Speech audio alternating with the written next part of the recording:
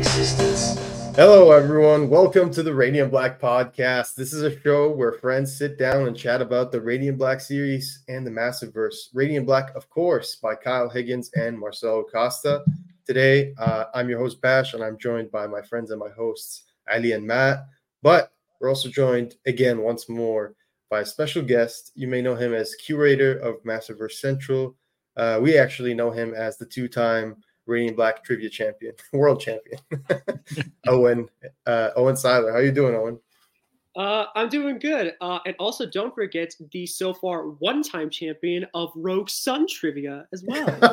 Right. I'm saving that for another episode of Rogue Sun. Okay. Well, I just figured it was worth mentioning just in case. We got to give people a chance here. We gotta give them some motivation to show up to the next competition. But I am going to say this now live on the air, so that way, like, if I try pull back on this or whatever, I can be held accountable. For the next Radiant Black Rogue Sun trivia, whatever thing, I'm gonna be pulling out so that way because I want somebody else besides me to win because I've had enough of me and I'm me. Damn. Well, that's totally not fair. Yes. Thank you, Will Friedle, as Radiant Black. I appreciate that. So you heard it here guys, first, there we'll you do like go. a Masters, like a separate bracket there when someone like reaches your status, and then we'll have like the legendary trivia with the really greasy questions. Oh man, all winners. You'll win How a many Radiant, pages is Radiant Black total. Yeah. Something like that. Oh my, that would be horrible. I don't want to count those pages. The whole thing will just be done in Radiant language. Like he'll just have to roll with it. It's just translate. But no, guys, we're very excited today because we're going to talk about something awesome, and that thing is this. It's the Radiant Black 28 and 28.5. Don't worry, we'll get Owen back. There we go. Yeah. So yeah. Oh yeah, there we go. So 28.5. Let's talk about the creative teams before we dive right into this. We've got massive creative team because, as you know, the Catalyst War has diverging timelines with the 0.5 of each issue being an issue that explores the other timeline. So they're not just variants; they're actually two completely different stories, which are all part of the same story, which is Catalyst War. So for 28. I'll tell you who we've got for both, and then we'll do 28 and then 28.5. But we're going to talk about it all together. So for 28, we've got why don't I have this one? Here, 1 second. But yeah, no, I got open. I don't know why it wasn't open. But yeah, here 28, we've got Kyle Higgins and Joe Clark being the writing team. So Joe Clark is co-writing the event with Kyle Higgins. They've done a wonderful job. Got Eduardo Fregato on inks and Raul Angelo on colors, as well as Becca Carey, of course, on letters. So that's for 28. And then for 28.5, we've got Kyle Higgins and Joe Clark as the creative writing team. We've got the incredible Marcelo Costa, aka co-creator of Radiant Black, as the artist. And we've got Rod Fernandez on colors and the amazing Becca Carey on letters. So guys, let's start through. Let me pull up the covers here. So recap, last time we lost Nathan in timeline A, which was brutal, like shocking, like that's a big deal. It only happens a few issues every time, every like 10, 20 issues. It's only the second time it's ever happened, right? Yeah, exactly. And on the other side, things are going better, right? It's hard to keep these in line for us. Like this is the biggest challenge in us for podcasting, really, is trying to keep these steady. So Nathan died last time, and the other timeline it's going better. If you guys want to help fill it in, I've got a dime here. Yeah, I mean, he managed to save Marshall. Yeah. From the HR Geiger kind of contraption there that we saw. So yeah, that was great. And now we get the aftermath of that. Plus, we got a sponsor. Real quick, we got a sponsor, Comic Nation US. Guys, we know some of our listeners and just people in the comic book community, they don't live next to a comic book shop. I feel for you. Luckily, we've got Comic Nation US available in Canada, I believe in the UK, as well as, of course, the USA. Just a fantastic service overall. You can pre-order all your books. You already get 15% off on pre-orders. And if you use code Radiant Black Podcast, you get an extra 5% off for a total of 20% off. Make sure you're pre-ordering your books, staying on top of that. And make sure you check out the world's finest comic book shop.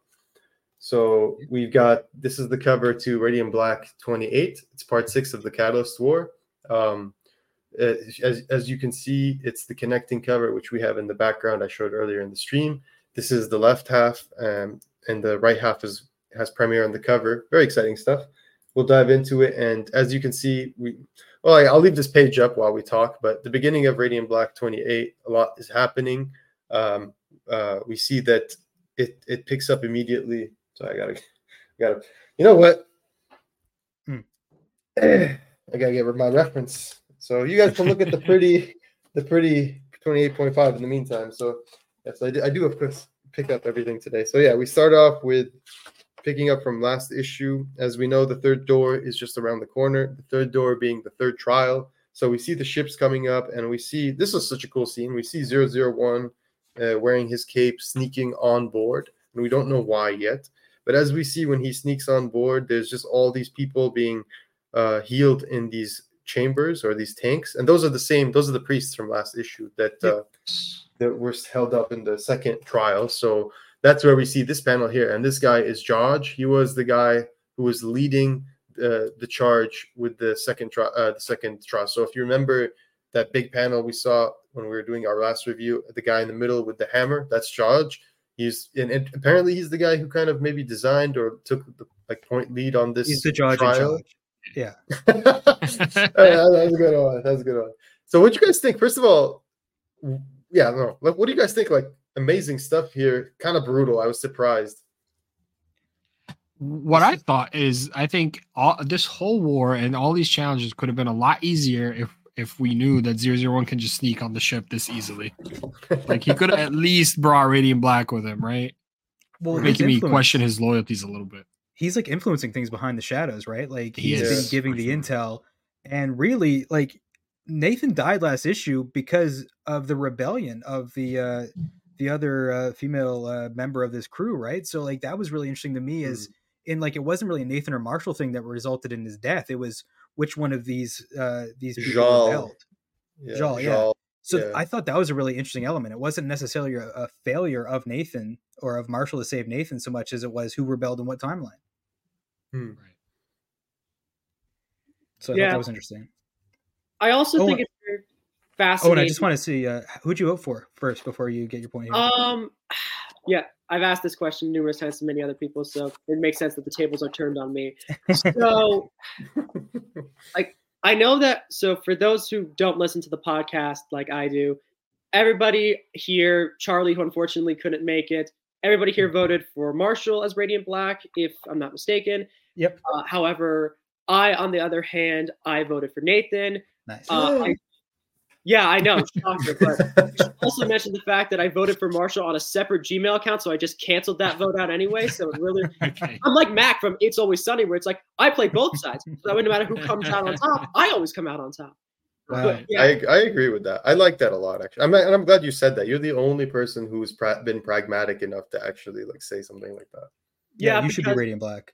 Yeah, because knowing what Kyle and Michael and all the other people over Black Market Narrative have planned, they're always planning something. They always got some ace or some trick that they have up their sleeve or whatever. But I personally really I really did like Nathan. And as you mentioned, like earlier, like all the big superhero stuff, all the big game-changing things happened while Marshall was Radiant Black. But I think partially the reason why I voted for Nathan is because his potential, he had so much potential. Because here you have this disgruntled early 30s guy who tried to make it out as a big hotshot writer in Hollywood. He came back with $38,000 of crippling debt. He's forced to move back in with his parents. He's trying to realize his dream while also having to deal with this newfound responsibility that he didn't have planned out for himself. And now with the Catalyst War, as he made mention in 25B's ending, like with Catalyst War, like every other thing that he did, like writing, his career in LA, even maybe his relationship with Justine, like every single one of those things he ran away from. He never properly finished it, but now he has this opportunity with the Catalyst War being Radiant Black. He finally has what it takes to finish what he started and to prove himself worthy of maybe not even being Radiant Black, but being worthy of even being alive. And I do think that might have some notion of what I believe the Catalyst War really is about. I am going to say that for later on in the discussion because, you know, when we get through more of both of the issues, but that's just my current thoughts. So that's a good point. That's really it's a long way of saying yes, I voted for Nathan, and he would have been my personal choice, even though I did vote for them both. This was a good week for Nathan's, I thought, too. Yeah. I mean, the other timeline he's dead, but I thought this was a really good timeline for Nathan this week in particular. But yeah. Also, the slash on. It's interesting watching people backpedal on their votes. Like, oh, should I have? Oh my God, what happens if Marshall? It's like, guys, this is like, human beings are complex and they're not predictable. Like, maybe some are, but like these human beings that we've been reading about, they're pretty complex. They're unpredictable. Their emotions change, and the context demands different things of them, right? So we've seen, I think Matt and Owen made really good observations early on, which we'll get to, but they were talking about how the endings of the previous issues somewhat reflect, but are also foils of the other, timelines and everything. So they're almost like there's synchronicity there, which is true. So, but yeah, at the same time, it's like we saw that before Nathan made a choice that cost human lives, right? Even though they both solved the issue at hand. Now it's the opposite. Marshall made a choice that cost a lot of human lives as well. So as we see, no one's perfect. But I think we said this before as well, which is one thing these issues show beyond their individual characteristics is that they work really well as a team. They work best as a team. They work the best when they're together. Yeah. Also, one thing I want to point out, you notice how I just saw a 001 scar on his face? Well, if you look at that weapon, it would fit perfectly if that was who did it as well. So him rebelling is probably what got him those scars and when he was exiled or sent away. So there we go. I don't know if it's been in the theories tab on Discord or not, but yeah, I feel like that's got to definitely be what that's from. Unless like Goose is around, like a 2-clawed goose in space. I don't know. But yeah, 001 is low-key like a S tier character. Like I'm really liking what they're doing in the depth here. We thought it was a villain, but really he's been like Obi-Wanning this shit. Like, no, if we're going to stop the Empire, I got to train you.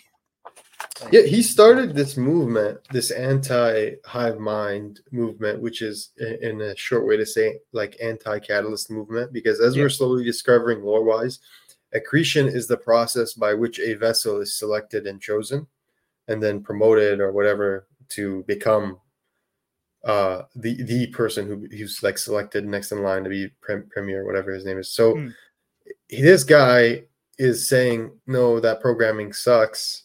Let's submit to the new way. And the new way, I'm assuming, has something to do with freedom of choice.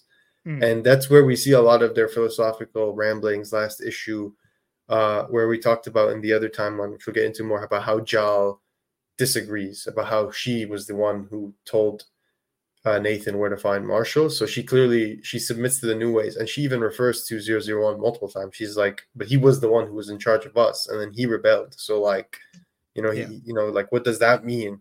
And it's really interesting how they interpret. One thing is like the will of existence. Like I feel like everyone uses that differently, to kind of like to push their own agenda. Like the priests use it. The priests who are all unanimous in their support for Catalyst use it as a justification for like their zealotry, right? They're just like, this is the will of existence. Like this has already been written. But like he uses it the other way around.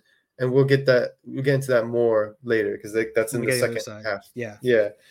So yeah, and I think that just real quick about 001 before we move on from him, the most important thing I got from the first few pages, both in this issue and the other one, is that I think he has his own agenda at the end of the day. Like, he wants to save Earth. He wants to make sure Radiant Black wins this challenge, but he's not doing it like altruistically. No. I think he has his own reasons that he's or his own goal that he's working towards.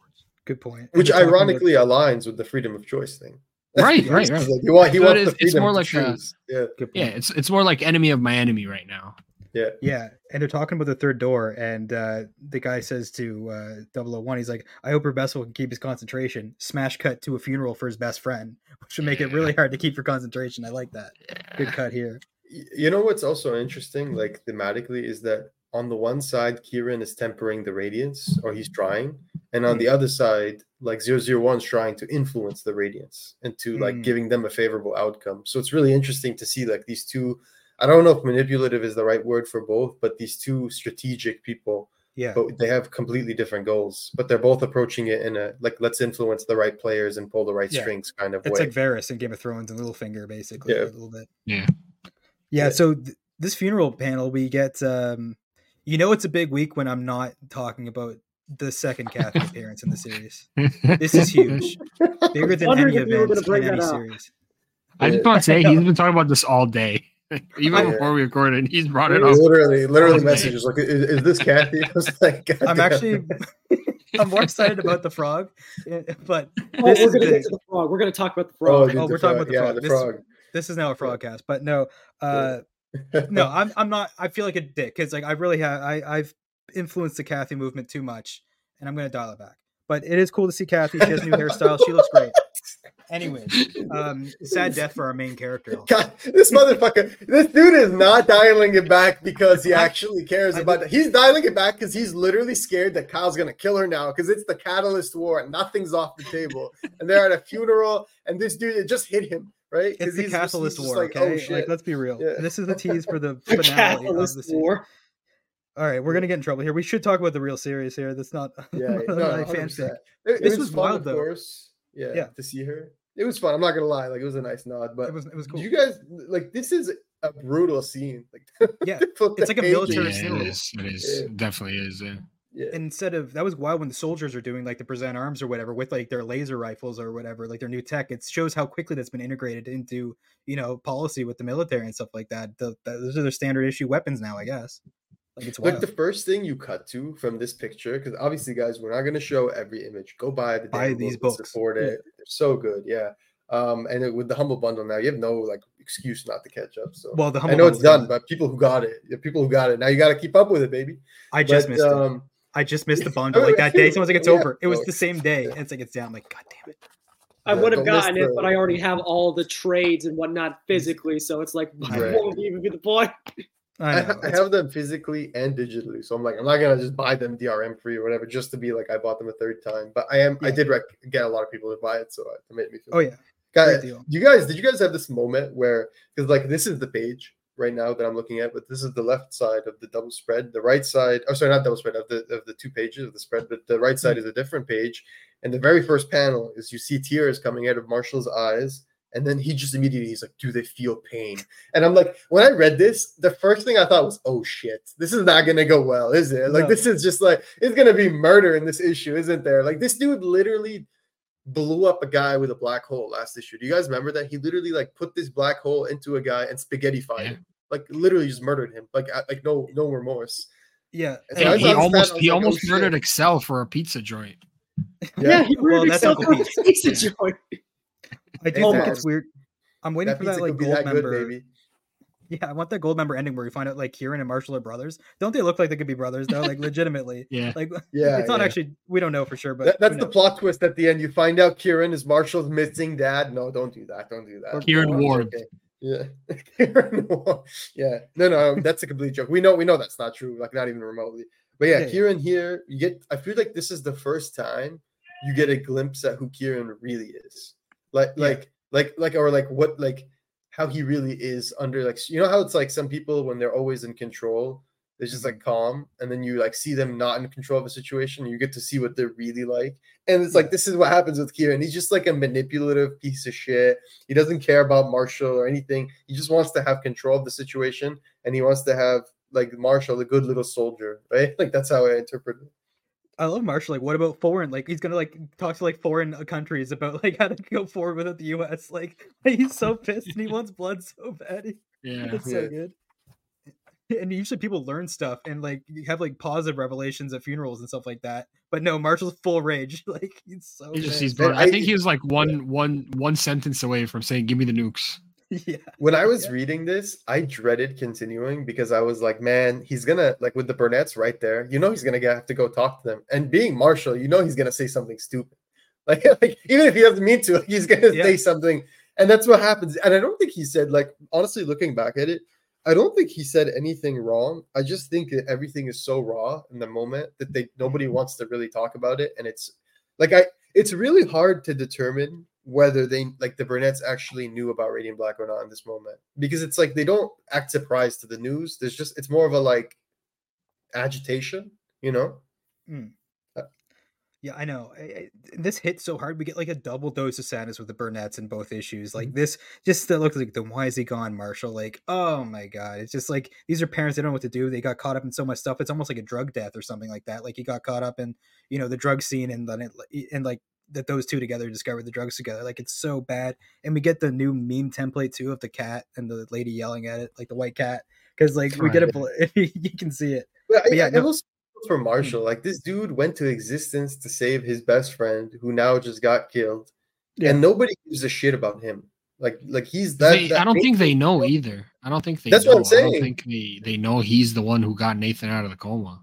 But he does say here, well, Nathan was, and then we both were, but now it's just me.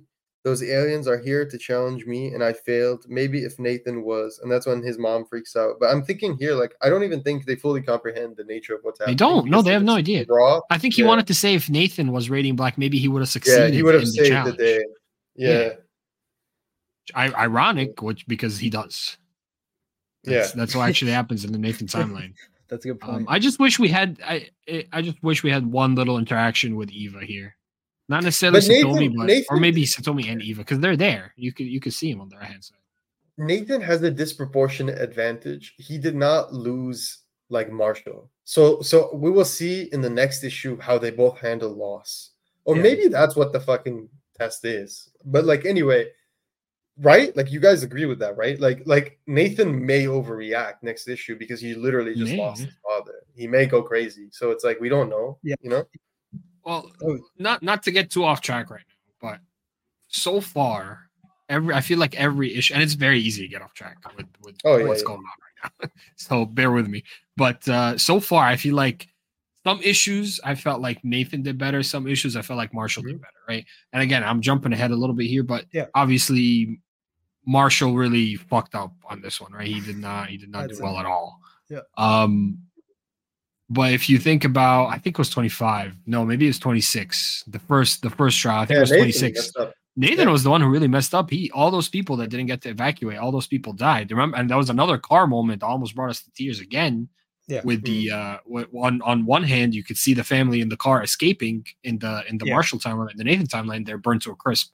So I feel like it's kind of a give and take. And now maybe it's time for next issue. It's time for Marshall to kind of bounce back after experiencing what he did this time, and then Nathan to kind of see how. But will Marshall bounce back though? Like I don't know. He might just lose it. He might just lose it even more. Yeah.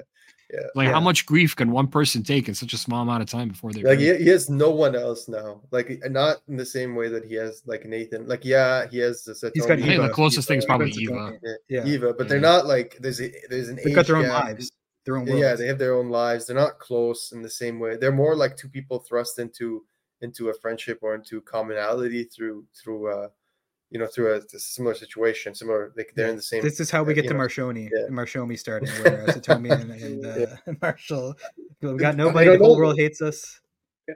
Also, but like what you guys said. Sorry, I just have to say this. You guys said before is like the thing of Nathan didn't want to ask for help, and that was a problem. And now Marshall doesn't want to ask for help. So it's like the roles are reversed because now Nathan's okay to ask for help. Like he realizes in the challenge that it's above him. It's too big. The last bit of wisdom we have from Mr. Burnett is, but it's cheating. He's getting help because in the last issue, Jal frees him, right? Yeah. And then in this issue, fucking Core goes up to him and he's just like, "Oh, you need all the help you can get. Go get everyone." Oh yeah. And he's just like, "Oh shit, gotta get everyone." And I'm just man, that's some bullshit. Like, who's helping Marshall?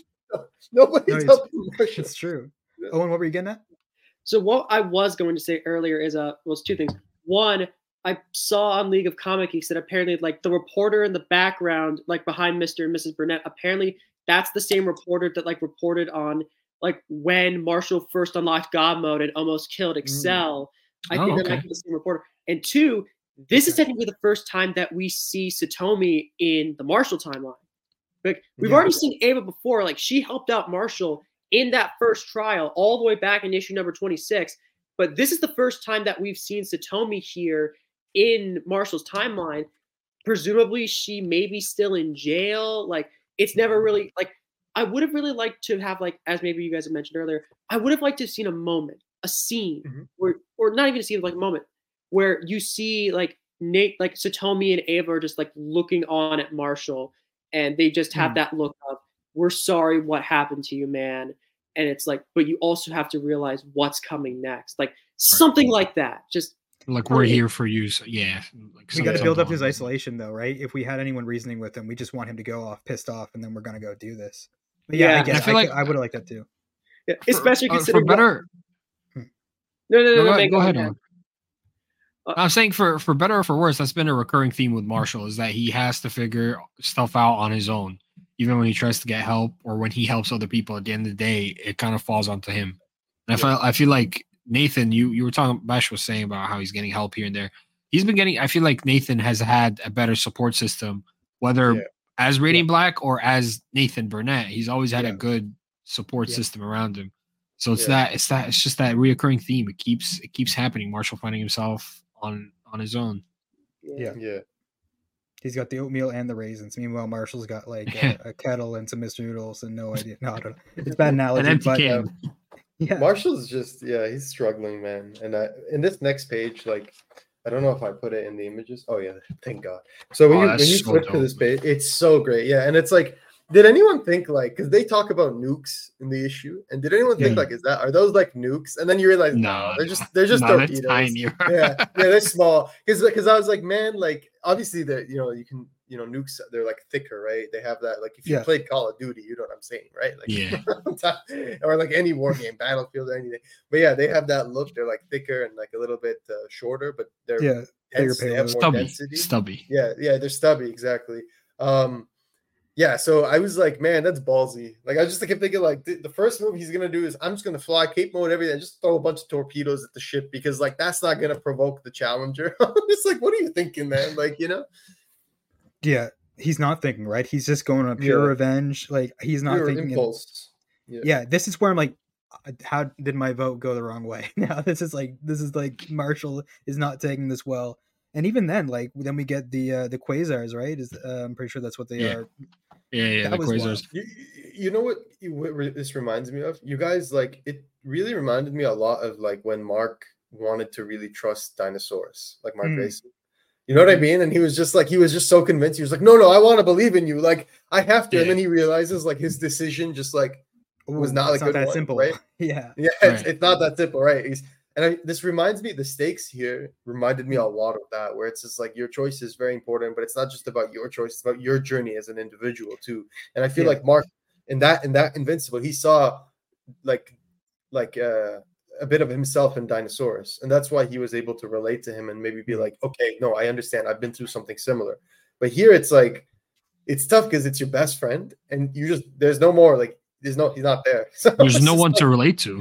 There's no one to talk your thoughts out to. Like, back in the previous issues, whenever Marshall had a really bad idea, they were like, there's usually Nathan or Satomi Nathan or Eva to be like, no, don't do that. You know what I mean? Yeah. That's not a good idea. But here it's like, there's no one. You just like do your thing, like. Did we make a mistake? Real quick, I want to give a massive shout out to Eduardo Vergato, because this issue had. There's the page before this. It's like the close up on Marshall's face when he says, let's get ingenious. And then this page, and then 2 pages later, there's another shot of Radiant Black flying, and each one of them sent chills down my body. Like, he did a fantastic job. Wait, flip one more page. Flip one more page. It's an impactful transition. Right there, that one right there. Yeah. With the red glow from the robots showing on his chest, that was so good, man. I wish I could get that as a poster. And that's the perfect onomatopoeia of the robots moving up, like as they're eating up, like It's so we see. I just realized something. What? Go forward 1 page. That's a very Premiere like pose, isn't it? Yeah, it is. Right? Yeah, I don't know. That looks very similar. Yeah, it could just be it's because Premier is the only other Radiant who can fly on his own will. Maybe. So it might just be a common like way. It could be. I mean, you could. You know what I mean? Listen, I'm full tinfoil hat mode right now. So, but like this page, because you were talking about how good the artwork and how smooth. They do this thing a lot. I don't know if this is a technique with a particular name, but there's this like form when you It's like dynamic paneling. I don't know if that's the right term. You just got the firepower exactly up. It makes I got sense. firepower exactly. needed. It's Look when at you that. progress the paneling with like Yeah. one panel that just connects them, and it's not even a real panel. It's a completely borderless Like panel. through the so it's art, just like through the art. exactly, Of yeah, the through events the or art. whatever. I love that. I love when they do it a lot with the cape mode and like breaking pages. And then last issue when I was reading, there's one where like he's grabbing the panels and pulling himself above them. Yeah. And dude, that kind of stuff works so well. It's like when he's grabbing the railing, right? And he's like shocking. Yeah, yeah. He's that shocking. was awesome. Yeah. There's too much to comment with this book. It's seriously. But, no, it's definitely, like you said, it's one of the most ambitious comics, and I definitely agree with that. It really does take a lot of big swings, and the artwork is incredible. But let's get back to the story here. The Quasars show up, and that's like the trial. That's what we found out as the new trial. And it's funny. Is it this issue? How they find it? All right. So I find this so funny because it's just like in this issue, he gets his intel from Kieran, and we'll revisit how he gets in the other issue. In this issue, Kieran's just telling him, okay, like this is what happened. This thing just appeared. I think it's your next trial, right? And he goes to this place called Pilsen, which I'm assuming is a city in Chicago or something. Oh, in Chicago. Okay. Yeah. So it's a town. Okay. So, then that's when he first shows up, and he's like, you know what? No, like I'm gonna take the Quasars, and this is my lateral like thinking, my creativity. Like I'm gonna use them as weapons. Yeah. And I think this is the first time where we see like Marshall refer to himself as a weapon, like where he like full on like explicitly. You're just like, no, I'm a weapon. That's the trick. He's like, I have to, what does he say? He says, they gave me the ammo, and he says they gave me the ammo to see if I know where to point the gun. And I'm just like, okay, he's just justifying it. That barely makes any sense. Like, why would they even do that? Doesn't. No, it doesn't. And that's how you know he's not thinking. Like, it's pure emotional, like impulsive rage, right? Are you surprised he didn't absorb the Quasar? Yeah, I think his rage, like, I think that's why they kept emphasizing the concentration. Whenever 001 or Core like shows up to him, he's like, you have to concentrate. You have to be super concentrated. I think that's why if you're not concentrated. If you're out of control, you're too emotional, you might not realize what Nathan did when he approaches it, which is like, he says like, oh, did you ever approach like the edge of a cliff and you wanted to jump or something? Yeah. And he's like, I feel that way with this, and he sucks it in. And I'm like, if Marshall was more calm in the moment, maybe he would have had a similar thought. Maybe his first thought would have been like, let me rationalize, or let me like see what's happening around me before I just jump to conclusion. But I think in his mind, as we saw earlier in the issue, he just wants to hurt Premier. He wants to hurt the Empire. Yeah. He wants to hurt Catalyst. So he was just like, I'm going to launch this shit straight back at them. And to be fair, go ahead. I wouldn't have minded a line like, oh, if they want, it looks like they want me to absorb it. I don't trust them. Yeah. Anything they want me to absorb can't be good for me, and just yeet it at them. That I could also see too. would kind of give me like, at least, because Marshall's kind of a bit more paranoid, untrusting anyways, as is. So I would have liked that, but like, I'm fine with what we got anyways. What were you saying? I was saying, like his response is pure violence, and he thinks he's rebuffed when he launches the Quasar at the ship and they blows a hole in it. So because obviously earlier we saw the torpedoes didn't do nothing. Now this thing blows a hole in it. So maybe he's thinking, oh, I was right, or at least we got something out of this. And that's when he decides, okay, my plan is now to do a full-on assault with all these balls. So he tells Kieran, just tell me where the Quasars are. I'm going to launch them at the invasion, at like the onslaught of robots and ships that are coming at us, and we'll see where we get.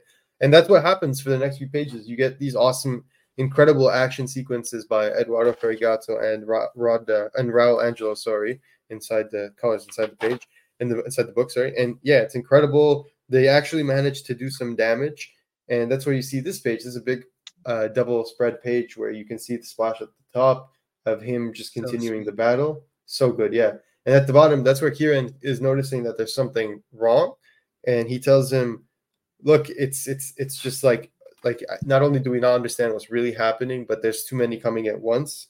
So he's telling Radiant Black like it's not working. Like you have to get out of there, and that's where in the next page, right? Oh, I jumped a little bit ahead. Sorry. In the next page, I'll show it on the book. So he's asking Kieran, "What do we do?" As you see here, he's asking Kieran, like, what do we do? And that's where he notices Kieran's panicking, and he's literally exiting the lab already.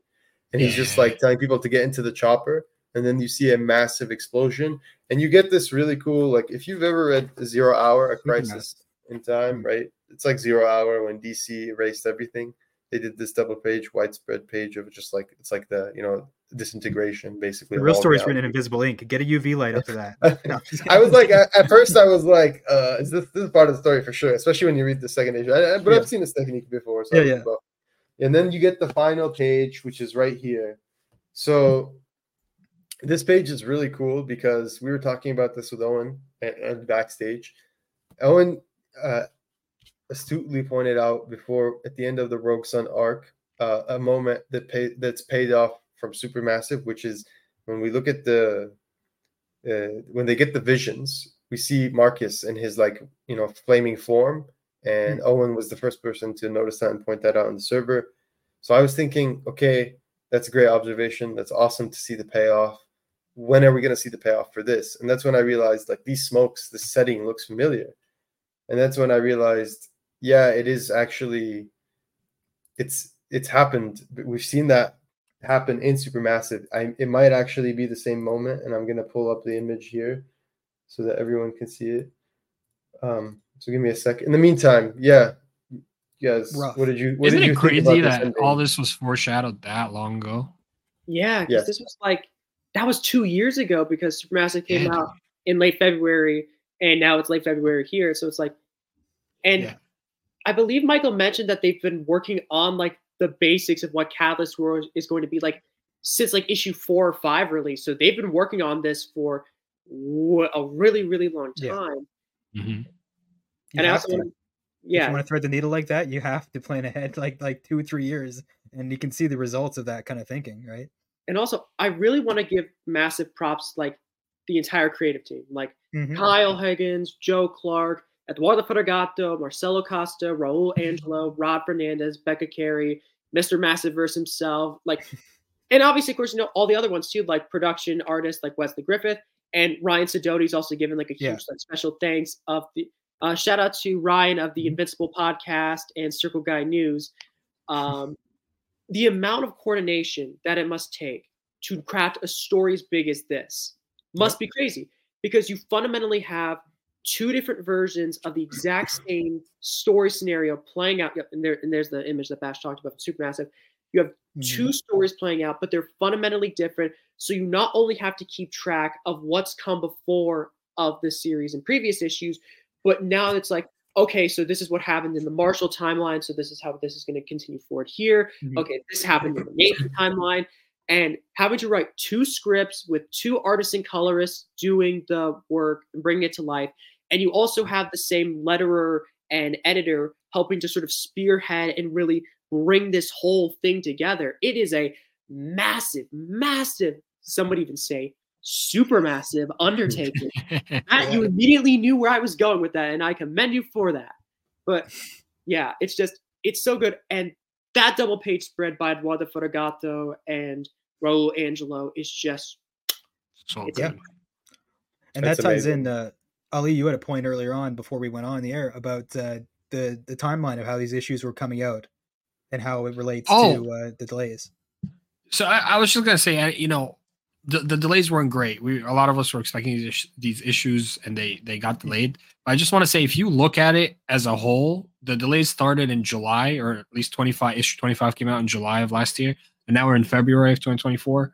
It's been 8 months, and we have gotten 8 issues. So even though they might not have come out on a monthly basis, we still got the same amount of story during that time, and it was a great story. So I'm glad that they actually took their time to do it.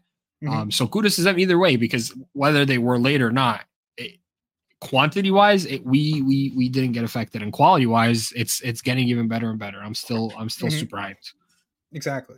So yeah, if you're if anyone has gripes with the release schedule, it's pretty impressive what they pulled off, and we haven't compromised any quality, and really we're just getting the same amount of content just in bursts, really, and it's been great. So yeah, this was a hell of an ending, though. Chicago, presumably all of Chicago, if not just that small town of Pilsen. Dude, that's what I was wondering. Is it all? It looks pretty big, man. It looks like a huge part of Chicago, if not all of it. I can see it. Yeah, it looks like Chicago. Illinois is intact, but just to be that guy. the explosion, and this does make a difference. The explosion in this issue in 28 is 2 pages, and the explosion in 28.5 is 1 page. I think there's a literal reason for that, because Nathan does a better job of handling the quasars, so I think he minimalized the radius of the explosion, whereas like Marshall was just like let it get out of control, and so it was a much bigger explosion. I think that's a plausible way. But Marshall definitely made it worse. Probably like getting it all going. And the quasar thing was so genius. Like, real quick to give you guys a sense of scale. I've been to Chicago a couple times, so I'm not like super familiar with it. So I just looked at it on a map. Pilsen is like a part of Chicago. It's in the heart of Chicago where there's a museum. Like it's part of the city, right? It's not like a suburb or whatever. It's right next to Chinatown. And just by the size of this explosion and looking at the map, it looks like at least half of Chicago is gone. And Kyle, I know you're from Chicago, so please feel free to correct us or shed some light, because to me that looks like a big part of the city is gone. What I just realized between this and firepower, Chicago's taken the biggest like beating. So, like, you know what I mean? One timeline you got a giant dragon, and the other one you got giant robots. Either way, giant kaiju monsters are coming down. So be prepared, Chicago. You could in the real world, you could be next. At least it's not New York. It's always New York that gets hit with these catastrophic events. That's true. So. Alka Stan Lee liked to live there. Goddamn, no. But well, you're saying the aliens or whatever invading forces that come to New York aren't going there for Times Square? Because that's what I thought. You're saying that's not what it is? It's not for the Empire State Building? No, it's the M&M store, actually. Here's what I just realized. No, but listen to this. If Chicago's gone, that mees we probably lost both Burnett's as well. So in the other timeline, we only lose one. That's something to think about. And also, Marshall may be out of a job now because the real world is no more. Yeah. So not only has he lost his best friend, he lost his city, he also lost his job. So you're saying there's no more bath bombs? Oh, that's the biggest bath bombs are gone. Not just that, but I will say it looks like Lockport, Illinois is kind of far from Chicago, so they might be safe. It's like pretty inland. Yeah, he's like doing the fucking math. He's like, I gotta know. I need to know. I need to know. It's gonna keep me up at night. We saw the real world go up in the other timeline though. Like you can see real world in the supermassive like display there. So either this is a different explosion or that one. I think we're to assume the real world's gone, but I don't know. But also we know it's a really good job because you can afford a house with it. So like, that's a big loss. Yeah.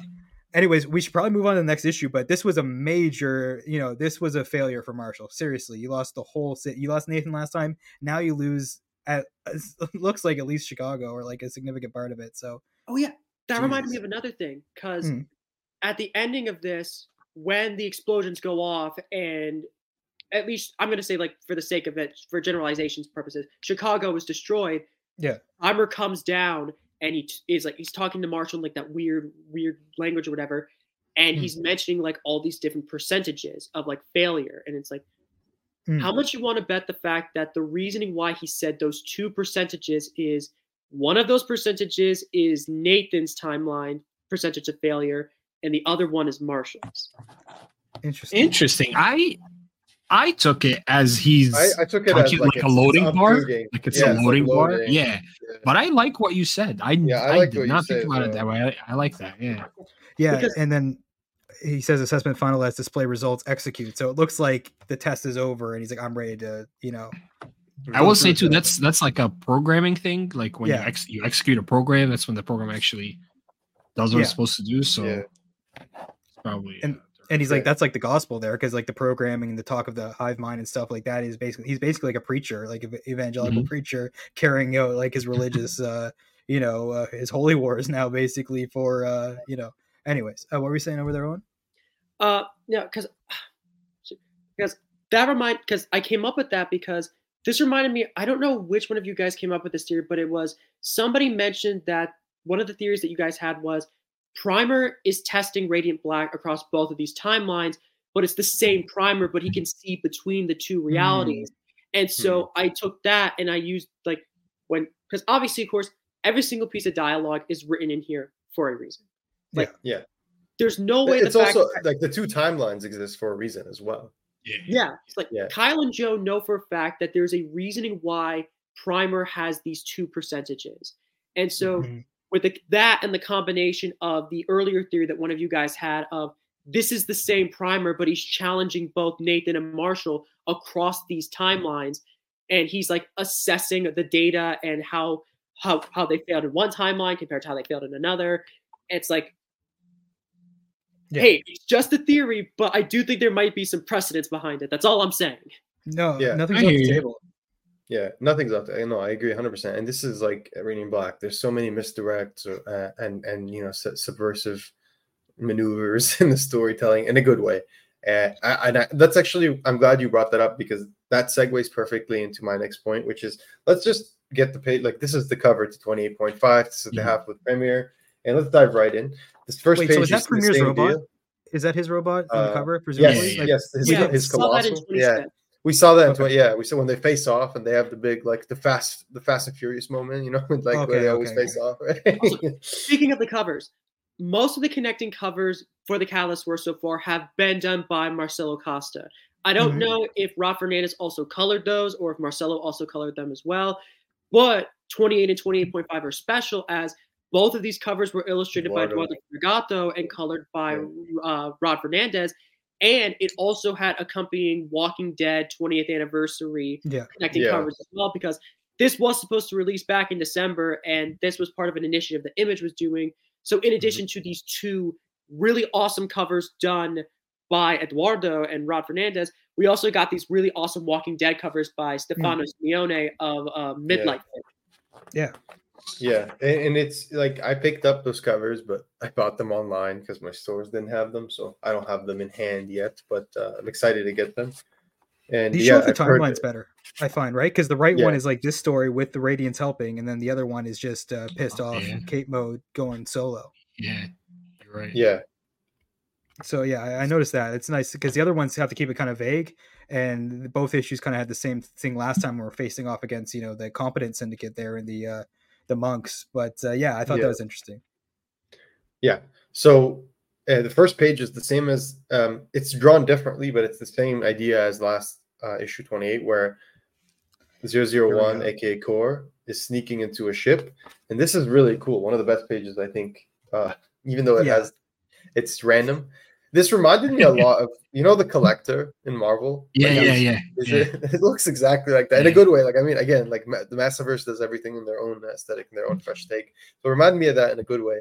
And I just you called him Frodoc, but I don't know what his name is. Whatever. Next time Kyle's on here, the first question: what's the frog's name? What's his backstory? And also next to the frog, really like Kathy's henshin or whatever he said on Twitter. Kyle really fanning the Kathy flames here. But if you look to the right of our frog friend, that does look a lot like Darkhawk to me. I know it probably isn't. But Kyle did write Darkhawk for Marvel a couple years ago. Really good series to check out. But I thought that was interesting. I love the little, like, there aren't cameos, but I love it. We have like a giant enemy crab. We got like a gingerbread man. If you look in the middle one, just literally the thing in the middle, if you could zoom in on that looks like Alan to me. Alan the alien. Yeah. Dude, this arms looks like and those feet. Yeah. This looks like a Thraxan. That's a Thraxan. That's a Thraxan. Really? That was my first thought. When I looked at him, I'm like, is that a Thraxan? Is this like a reference to Invincible? We know Kyle's read Invincible. Oh, of course. I mean, this was. It kind of looks like Alan, doesn't it? A little bit, yeah. And like it's almost legally distinct enough. And this also reminds me of there was like a Spawn issue and they did in crossover. We had the superheroes in a cage and you just saw their arms hanging out and stuff like that.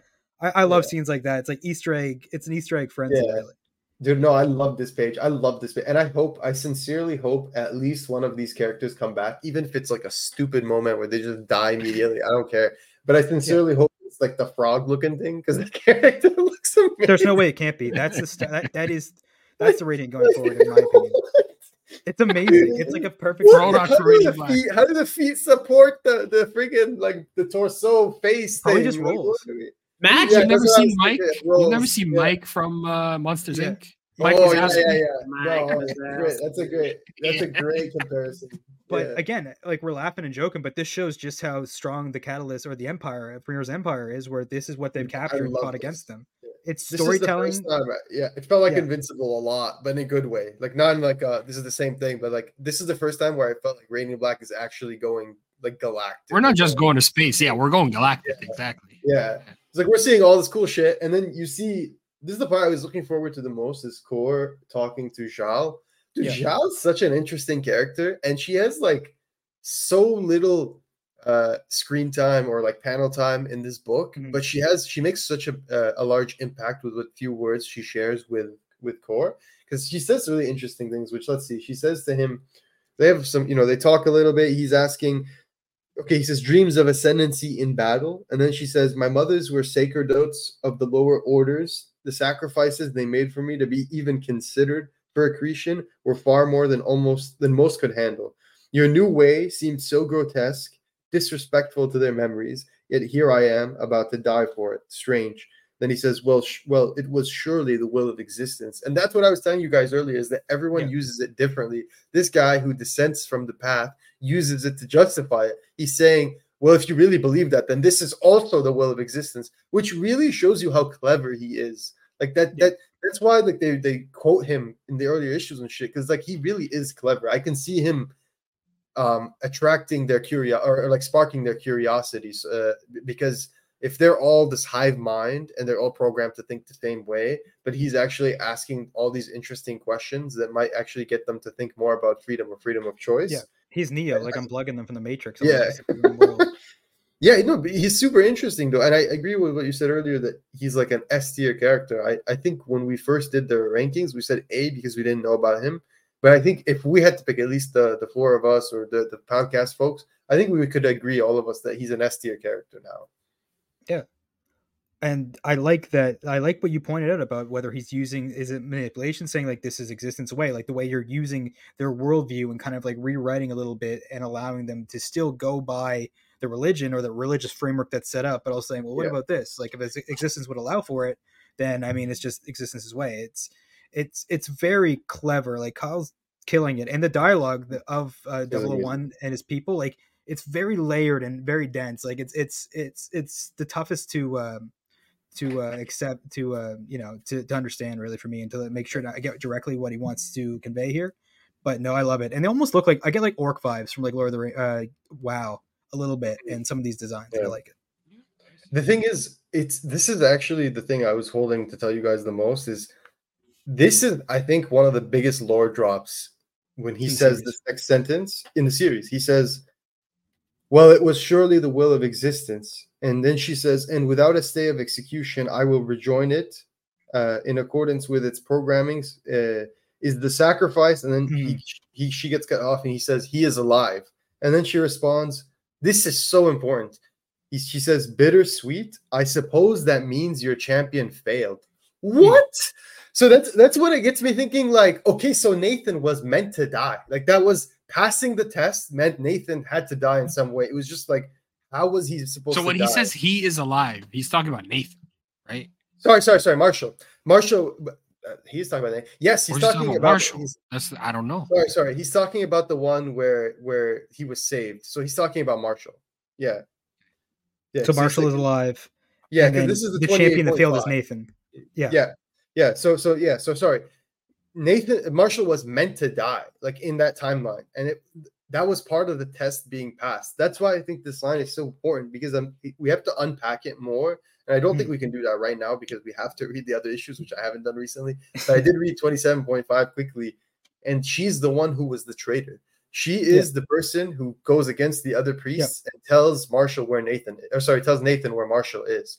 She tells him straight up, she's like, you got to go save him. He's at that statue. If you go now, you might just get to him. And if she doesn't interfere, I don't think there's a chance that Nathan gets there in time, because it was an urgency kind of thing. For sure. Yeah. So this is super interesting. Like, what does that mean? The fact that he, like she says, bittersweet. I suppose that means your champion failed. So maybe that means becoming premier means you have to, because do you guys remember what Kyle said, that these guys are basically the four horsemen of Apocalypse, and then like Premier's like Apocalypse himself or whatever, right? Yeah. So it's like the plague or whatever. So it's like, if that's the case, doesn't that mean he's a murderous motherfucker? And that like the person who's gonna have to become premier is gonna have to be super like murderous. He's gonna have to be able to kill off a whole bunch of hold on. Because we kind of touched on this backstage when we were kind of trading theories.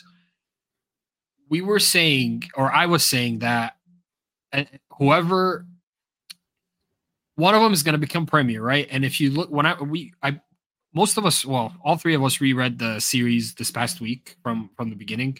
And something I noticed is that in the first few issues, when Nathan connects with the Radiant says, "Are you willing to kill him or take his life?" Something along those lines. And Nathan says no.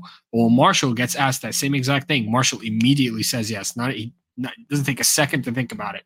Now, connecting that to what you were just saying, that Premier has to be a murderous MFer. Marshall would be the murderous one and not Nathan. So I'm thinking 001 wants Nathan to be the winner and become the new premier, so he could change the old way, so we can have Nathan be the new premier in the new way. Interesting. I like that. I was a little bit of rambling, but I hope it made sense. No, it does. This whole thing, it's really layered and confusing. It's really layered. It's really tough because we have timelines. It's hard to remember like all the elements of each timeline with every dialogue, every box of dialogue. Like it's tough, and that's why I feel like we might need to do a bonus episode in between, or definitely afterwards, to break down all the Catalyst War and like stuff we didn't catch on the first go through. But yeah, that is a big lore drop. I think that is really interesting the way they're playing it. It's almost like they're beyond the game. They know way more about this than we do, and no, this was interesting. No, and then she says the line before is just as interesting. And she says, well, surely, when he says, well, it was surely the will of existence. And she says, and without a stay of execution, I will rejoin it. In accordance with its programming is the sacrifice. So maybe the sacrifice, like, I don't understand. They had to kill him to somewhat, I don't know, prevent her from, I don't know. So it compromises her within the pecking order of everything. So it's really interesting. Clearly there's some sort of like order and structure to this. You know what I'm saying? Yeah.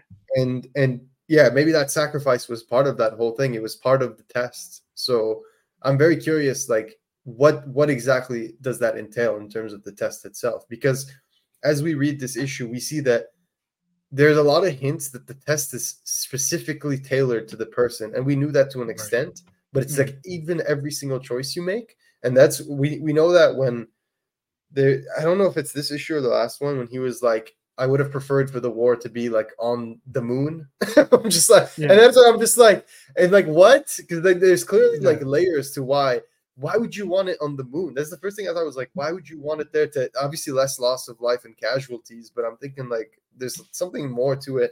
But anyway, yeah. So that was. I'm just saying, if you blow up the moon, Earth is fucked. Exactly. It's very important. Yeah, I do think, and then we get to go to the post office, and it's really interesting that there's a big contrast in. So Marshall looked really good, like even though he lost his friend, they mentioned at the funeral that like he's got more, he's viewed better than any politician right now, right? Like I'm thinking it was after the funeral, and in this timeline, Radiant Black looks awful because Nathan was just kind of like walking around, and they said that those spacemen just pummeled him, and he kept just taking it, right? So there's not a lot of faith in Radiant Black here, in the Nathan Radiant Black, in the way that he goes about doing things. No, I agree, and it's also the lack of control apparently they have. So he does say specifically, he says Nathan has to do what I say. He has to work with us, and if he's not compliant, we'll have to make him listen. And that's when Satomi tells him he won't, Kieran. He thinks he has to do this all himself. And that's where he says, I just had a sitting senator ask if we could get you to pallet swap and fill in. If I told you how many times I've heard Nuke suggested the past 3 days you wouldn't sleep tonight. So, like Kieran, you get to really see that he has no interest in really like his interest lies a lot in being able to specifically dictate and control these heroes. Like they're tools to him to fulfill his agenda. And you see that not only with what he's saying about Nathan, but also immediately with what he says to Satomi, because he says to her, convince him, do that any way it takes, and you can consider your sentence commuted.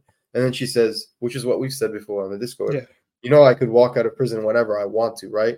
And that's when he just gives her this like horrible look, and he's like, "Fine, you don't want to play ball? Yeah. We'll do this a different way." And I'm like, "God damn, what is he gonna? Yeah. What is he gonna do there? Like, how is he gonna? Is he just gonna No. threaten her family? Is he gonna just, you know what I mean? True. Like, I don't even know. But we Not get her just on that. the We know she can walk out of prison because she got blushed since the last issue. Look at those rosy cheeks that we don't really see on Satomi, which, I mean, it's true. It's a nice little touch and also adds like a little bit of red to Radiant Red. Yeah. That's a joke, but yeah, I noticed that. It's nice to see Satomi. I've missed Satomi. It's nice to see she's the heavy hitter. Like, I thought he meant shift when he said go a different way. I thought he meant using shift now. Yeah. Putting him on the. Oh yeah, that works too. That works too. Yeah, it could be shift. It's hard to tell with Kieran. And also, I was just looking at his scar. Like he's such a pragmatic guy, so practical. Like whatever it was that gave him the scar could have easily like cut his eye or whatever, but he managed to save the eye. I don't know. That's just me reading super far into the design, but I like that little scar detail. And then we get the trippiest page. We, now that you mentioned it, we were talking about how him and Core are playing two different sides and pulling strings. They both have scars. Yeah. It just makes it funny, but yeah. And he's got two scars too, so 001's wiser. That's for sure. No, this was. But yeah, what's good? No, go ahead. I was just gonna say this was really cool. This page with Papa Burnett doing his like super cool like spy technique stuff. But what were you saying? Yeah, that's exactly what I was gonna say. It's good. And we were kind of talking about this before, and maybe someone can enlighten us in the comments or on Discord. But when or for how long did Mr. Burnett know that Nathan was Radiant Black? Whether it be at this point or at some point, you know. I know, was it you, Owen, who said kind of been like an Aunt May situation, or like he knew all along, or might have happened off panel? Yeah. I do have a couple of theories. The first one, off the top of my head, that I remember is he probably might have connected to the dots because it's like, oh, isn't it odd the fact that a mysterious new superhero ends up coming to Lockport around the same time as when my son comes back from California? Isn't that a bit odd? But the second theory that I have is when Marshall comes back from existence in issue number 11 and Nathan tells him, Marshall, I woke up 6 weeks ago. What if when Nathan first came out of that coma and Marshall was still in existence or trying to get out, that it was during that 6 week period that Nathan told his dad, I know this sounds crazy, but this is basically everything that's going on. Like these are the two theories that I have. If anybody else has any kind of ideas, like let us know. Kyle or Michael, if you're willing to tell us, like go on ahead. But you know, I also just thought it could be from news coverage because we know in the other timeline everyone knows who Marshall is. Like they know Marshall Ward is Radiant Black, so I wouldn't. It stands to reason that like in this timeline they also know that Nathan is Radiant, even if he's not compliant. Like, and then we also. No, Mills and Peters know. Mills and Peters know. We don't know who they told, but they definitely know. And then we also see that he has a card from Sergeant Hebert there. Yeah. Yeah, Hebert or whatever. Yeah. Yeah. So basically he got visited by somebody. So yeah. So if people are doing that, they're probably gonna say, hey, you're in danger, your son is this, you're in danger, so we're gonna watch you, or here's what you need to know. I figured that's probably it. And we could get a flashback, right? I feel like in next issue after rest in peace, Henry here after what happens. But next issue, we might get a flashback and, touch on a couple moments we might not have had to in the war and have Nathan maybe looking back. Who knows? Yeah. I wonder if it's like, because it was so random deciding where to put the quasars. And I kept thinking, like, is the first one in Gold Coast? Because, like, a lot of Australian people who worked in the MassiveVerse, including Michael Basuto. But even if it's just a funny coincidence, I love that little touch. That's funny. Yeah. So we see in this issue, his dad manages to save his ass in sense of basically he prevents him from potentially getting caught by prying eyes. And they go to a secure location where he's basically telling him, like, we have to go take care of the situation. You stay out of the city, all that. And that's where I thought it was so funny because he's like, it's okay, we'll take the Skyway. And you see Marshall in a very Marshall way putting his legs up on the hood of the car. Like he's like really enjoying himself in that car while he's getting transported. If you look at the first panel on that page, you see Nathan talking to his dad, and in the background, Marshall is moving boxes with a woman. It looks like that's Satomi, but yeah. Or is that his mom? No, that's his mom, 100%. His mom, you think? Okay. I mean, I thought it was the mom too. It makes sense. It's mom. Yeah, it's got to be. Yeah. Also, I love Radiant Black flying with the card. It brings me back to like issue 1, 2, 3, classic. 4, like that era. Yeah, there's a lot of callbacks in this issue, or at least a couple, notably. And Reddit does save the day. Honestly, if there's ever a disaster, I guess just go on Reddit. This was like, honestly, I think the most unrealistic part of this story so far is that a Redditor is helping to save the day. Yeah. I think that's also like low key, like that's just how the Discord is, or like any like I feel like comic book fans in general are like that. They always want to dig for the answers. I mean, Owen knows. He's like that. It's like we're all like that's how you do any ARG, right? The internet kind of comes together 100%. and tries to figure it out. No, but I love how Kyle implements technology and like social media into this. It's never how do you do, fellow kids. It's like it's like it's always been there the way he does. Dude, they have real usernames. Like their usernames are just as ridiculous as real life usernames. So it's a bunch of random shit, and then like Battle Apple. Oh yeah, that makes sense. You know what I mean? Or like bring the Cristo. Like those automated ones. Like my buddy got a random Xbox game tag. It was just like chain pair. It was like randomly generated. Yeah, that kind of stuff that really engrosses you in the media.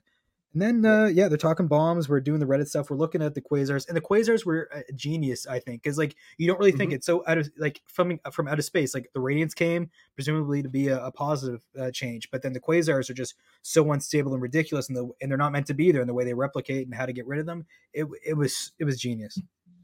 It was, yeah. Marcelo Costa, like this is the first time I've noticed like the difference on the artwork, just because. It's very like close stylistically. They both do a really good job of keeping it like tonally similar and But one thing that I noticed is that Marshall's face is a little more animated here, whereas like I feel like it looks more like anime in a good way. But I feel like with Eduardo, it's more expressive. Like you can tell when he's really upset or emotional. Whereas here he's always like more excited, more lively. So they both like you can tell it a little bit in the face if you've seen their artwork enough. Like look at that reaction, like the detail on the Redditor's body, like the lighting is so cool. Amazing, yeah. This was amazing. Like this was just a great issue, to be honest. Yeah, no, it was, and I feel like Ferragato and Costa are almost like it's almost like friendly competition. Who can who can put out the best work, and I'm loving it. Yeah, they definitely like push each other to greater heights, and it's such an incredible like I always say, and I really wholeheartedly mean it. Like we have some of the best artists in comics right now, especially in mainstream comics, and then we have some of the best creative duos. There's not a lot of books that are going to give you, especially indie books, that are going to give you an artistic duo specifically with someone as good as like Marcelo Costa and Eduardo Ferragato, and then on the other end on Rogue Sun, like with Marco Renna and Abel. Like it's crazy. I was literally looking at like Marco Renna and Abel stuff the other day, and I was like, man, we're so spoiled. Like we got like two amazing artists. Like and then Supermassive with Gianculo as well. Like it's a who's who of like legends. Yeah. So back to the trial, the Quasars. We see that with Nathan, we were talking about this earlier. His first impulse is to like go and absorb it. He has this like this more analytical approach in the sense that like there's a bit of impulse there, right? Because he's just reacting, but there's more thought to it for sure. Because he's not like just angry; he's just thinking like rationally. He's like, you know what? I have this feeling. I'm going to investigate it. It paid off. Man. Yeah, but then your favorite shifter makes an appearance. More like what did you guys think of that? What did you guys think of that? I know Owen must have been really excited to see his favorite shift is the Be Out of Nowhere. Yeah, it was definitely nice to see him back. And also, this actually clarifies like where exactly in the timeline the Shift Chapter 5 story takes place in, because for those who remember the Shift one-shot that released back in late December, that had a special bonus story by Kyle Higgins, Daniele Di Niculo, Walter Bamonte, and it basically explained like what happened to Shift after he got arrested in Arc 4. And Kieran basically buys Shift in the 5 Indy kit for $20 million, and it's like, you basically work for me now, in kind of like a Task Force X type way. And like a lot of us were debating like whether or not like, is this set in the Nathan timeline? Is it set in the Marshall timeline? Is it set in both? But with the release of 28.5, we now know that this is set in the Nathan timeline. And we do get that little ending thing from the end of the issue where it's like, Shift will return in Radiant Black 28 and 28.5. But now we know like what exactly the extent of his involvement in Catalyst work is now, because he's basically a supposed pawn for Kieran, or it's very clear he's probably got like his own agenda and whatever. But for the time being, he's working with Kieran and also working on his Japanese, because he immediately responds with Moshi Moshi. It's like, wow, look at Mr. like Toko Rosetta Stone over here. He's a douche. I love it. And I mean, what did you guys think? Was it so satisfying? Like immediately, because you go from the left, you see them on both pages, and you read the left page, and it's like, he's fighting Nathan, and then just Marshall runs him over with the car. It's just like so satisfying, But that was awesome. And then I love their like tactical retreat. It was a very Pokemon like runaway moment. Flee. Flee, exactly. It was just like, it's time to go, baby. And then they do another flying sequence with the car. This part I really liked. So in the next page, you get a bitch fit from Marshall. He's just like, God, I hate that guy, which is funny because his name is Guy. So it's like the double funny moment. Right. And that's when they're like, okay, we got to figure out what's going on. And he says, Marshall says, killer news. The internet is still undefeated. Someone beat you to it. So the internet really comes in clutch. And they find this graduate student from the University of Chicago dorms, and they manage to track him down. And he actually is he's a graduate like physics student or something. So he's able to help them by explaining what the hell's going on, what they have to do. And at one point they just look at him and they're like, how do you know all this? And he's like, it's a very competitive program. Here's the kid. So he says, unsung hero. Yeah, exactly. Based on the data in the forum, it's we think they're quasars, incursions forming in a specific pattern based on a fixed point on an n-dimensional solid with two axes of rotation intersecting with a two-dimensional space. Okay, so and then there's a little diagram. I'm assuming the science checks out. Oh yeah. So what he says is he gives them an ETA on when the next quasars are going to pop up, and basically explains to them through deduction eventually that they need to find these quasars and absorb them. And it's not just Radiant Black necessarily that is able to do this, but any Radiant, because it's a particle thing. So we see that in the next page in Ravenswood Manor, where Nathan gets to the right location. As you can see, there's a really cool page where he just absorbs all the energy. That's how it feels to chew 5 gum, basically. Yeah. He says this has so much energy. If it feels like it's pulling, and then he says, that's it, it's gone. And then that's when he's like, you got to go quickly. There's this entanglement thing happening. And he's on his way to the other one. And that's where Marshall, when he's with the graduate student, is told it's any Radiant will work. And that's where he's just like, fuck it, I'm going to take initiative. Let's get the other Radiants in here. So and so the only reason Tommy showed up, Marshall called her last time, right? So that's what he's saying is like, the only reason he did it again here. Yeah. So Marshall kind of saves his ass. Marshall is the best man in the chair of the two. Mm-hmm. And also, one other thing I want to mention really quick is I believe the fact that like with the appearance of the of these like little whatevers those I think that their appearances and how rapidly they're beginning to pop up, I think that might have actually been tied to whether or not the best friend of Radiant Black was supposed to be sacrificed, because in the Marshall timeline Nathan died, and when the guys were sacrificing, like in service to opening the third door, and then like they try and kill him, and then like all the quasars begin rapidly popping up way more than they can control. But in 28.5 in the Nathan timeline, because Marshall didn't get sacrificed, what if that may have affected with the timings and how many of the quasars were able to appear? Because like as Nathan's talking with one of the Redditor, he's like, wait, that's weird. That showed up a bit earlier than it was projected to be. So what if how there was the sacrifice might have had some sort of influence over how the challenge was supposed to go?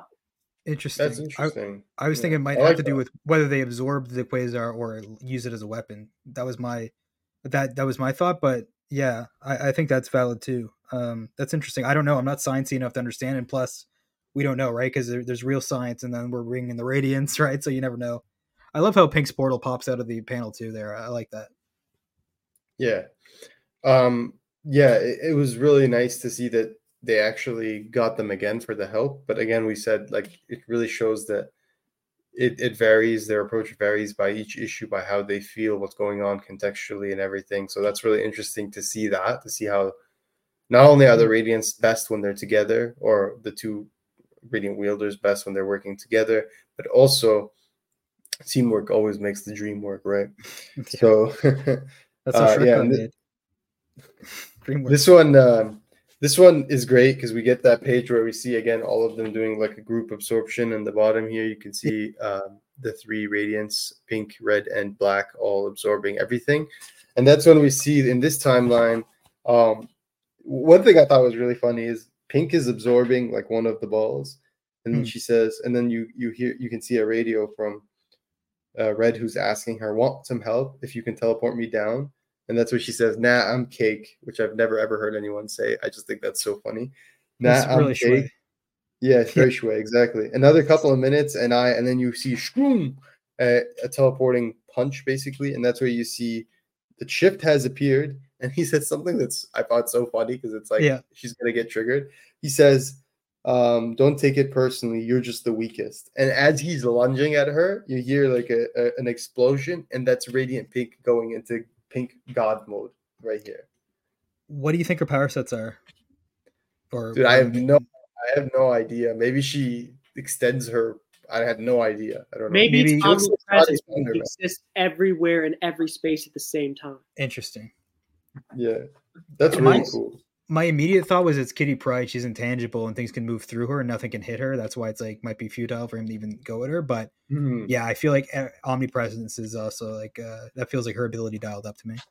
And also, I believe this is the first time we've actually seen Shift interacting with Ava, because obviously, of course, we've seen him tangle with both Radiance Black. We've seen him tangle with Satomi in her miniseries. He may have had some kind of encounter with Radiant Yellow during the Rogues Gallery arc, 16-17. But I believe this is the first time that we've seen Shift interacting or meeting with Ava. So it makes for a really interesting setup that, unfortunately, we don't get to see in this particular issue. Maybe we might get the fallout of that in 29.5. It's like, man, that was an exhausting fight that we had. It was so cool. I wish everybody could have seen it. Yeah, that's it. No, that's a great point. And so it was really nice to see that dynamic, even if it was just brief. And hopefully we'll get to see at least more of the fight or the outcome in the next issue.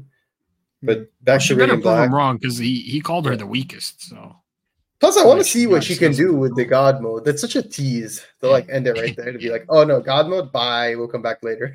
Yeah, it is a bit jumpy. We got to get Radiant Red a jetpack though, because she might have got another brunette killed. No, I'm just kidding, but kinda. This was a great ad for a Subaru until it wasn't. We get things that are dialing up, and we learned that Red is better at absorbing the quasars because, I mean, her ability is absorption. It makes sense that she'd be able to handle it the easiest. And things get. This is important. I have to point this out. I've literally pointed out how not being able to fly as a Radiant is a huge weakness, but Pink is able to like find her navigate her way around it because of teleportation. And like Wendell could just see all the timelines where he fucks up and then like maybe catch the bus at the right time or something. You know, whatever works for him.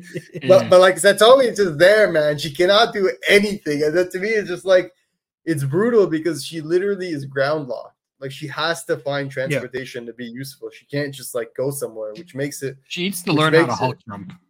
Exactly. You know, the Hulk jumps like leaps miles. That's what she needs to learn. Yeah. Like how could she think when Mr. Burnett comes up here and he's just like, oh, I'll just take you. Like how the fuck could they think that's a good idea? And I also do want to say, she says, "Oh, Marshall, need a lift," and then you jump back to. Oh, sorry. She says, Marshall, and then she sees the dad, Mr. Burnett, with the car, need a lift. And then you see a panel on the next page with Marshall saying, "What? That's impossible. We left the car right across."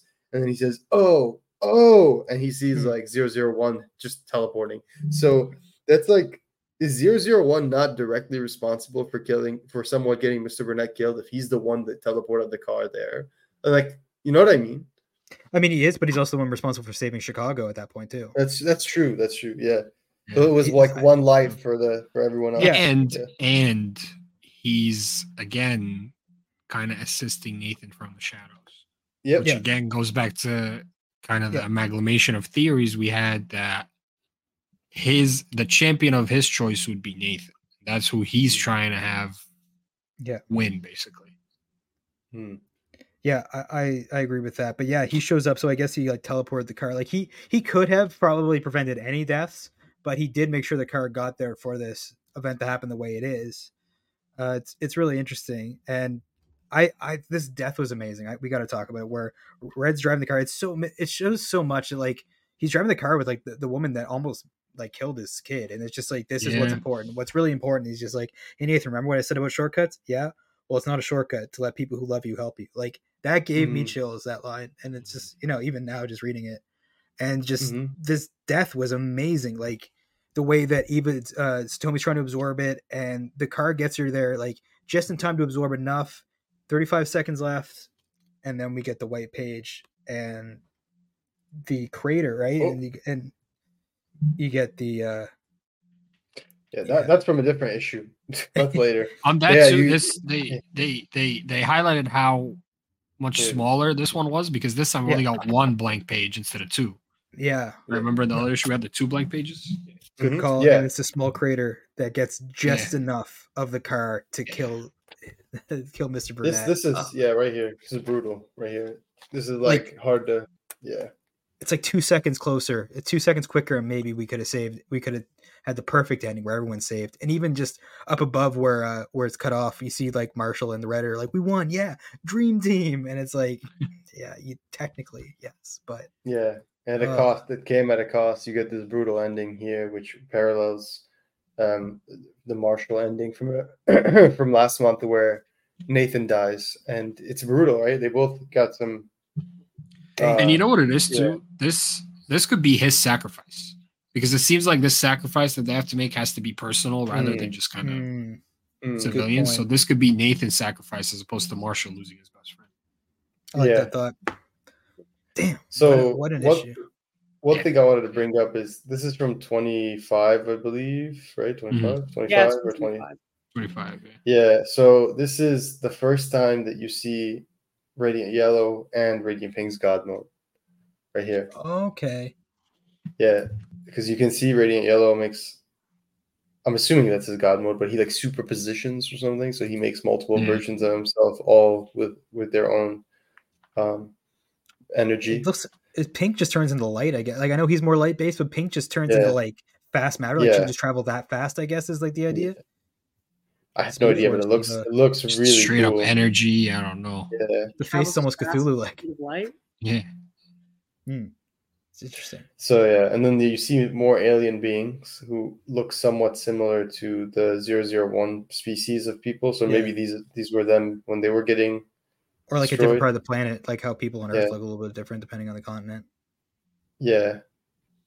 So here we were talking earlier about where's Radiant Yellow. This is the last time we saw Radiant Yellow. So it's important because we're talking about the new way a lot in the last two issues. So 27, 28, and the 0.5. This is a lot of new way discussion. This is important because we've all had our speculations or theories regarding how the timelines are going to converge or something like that.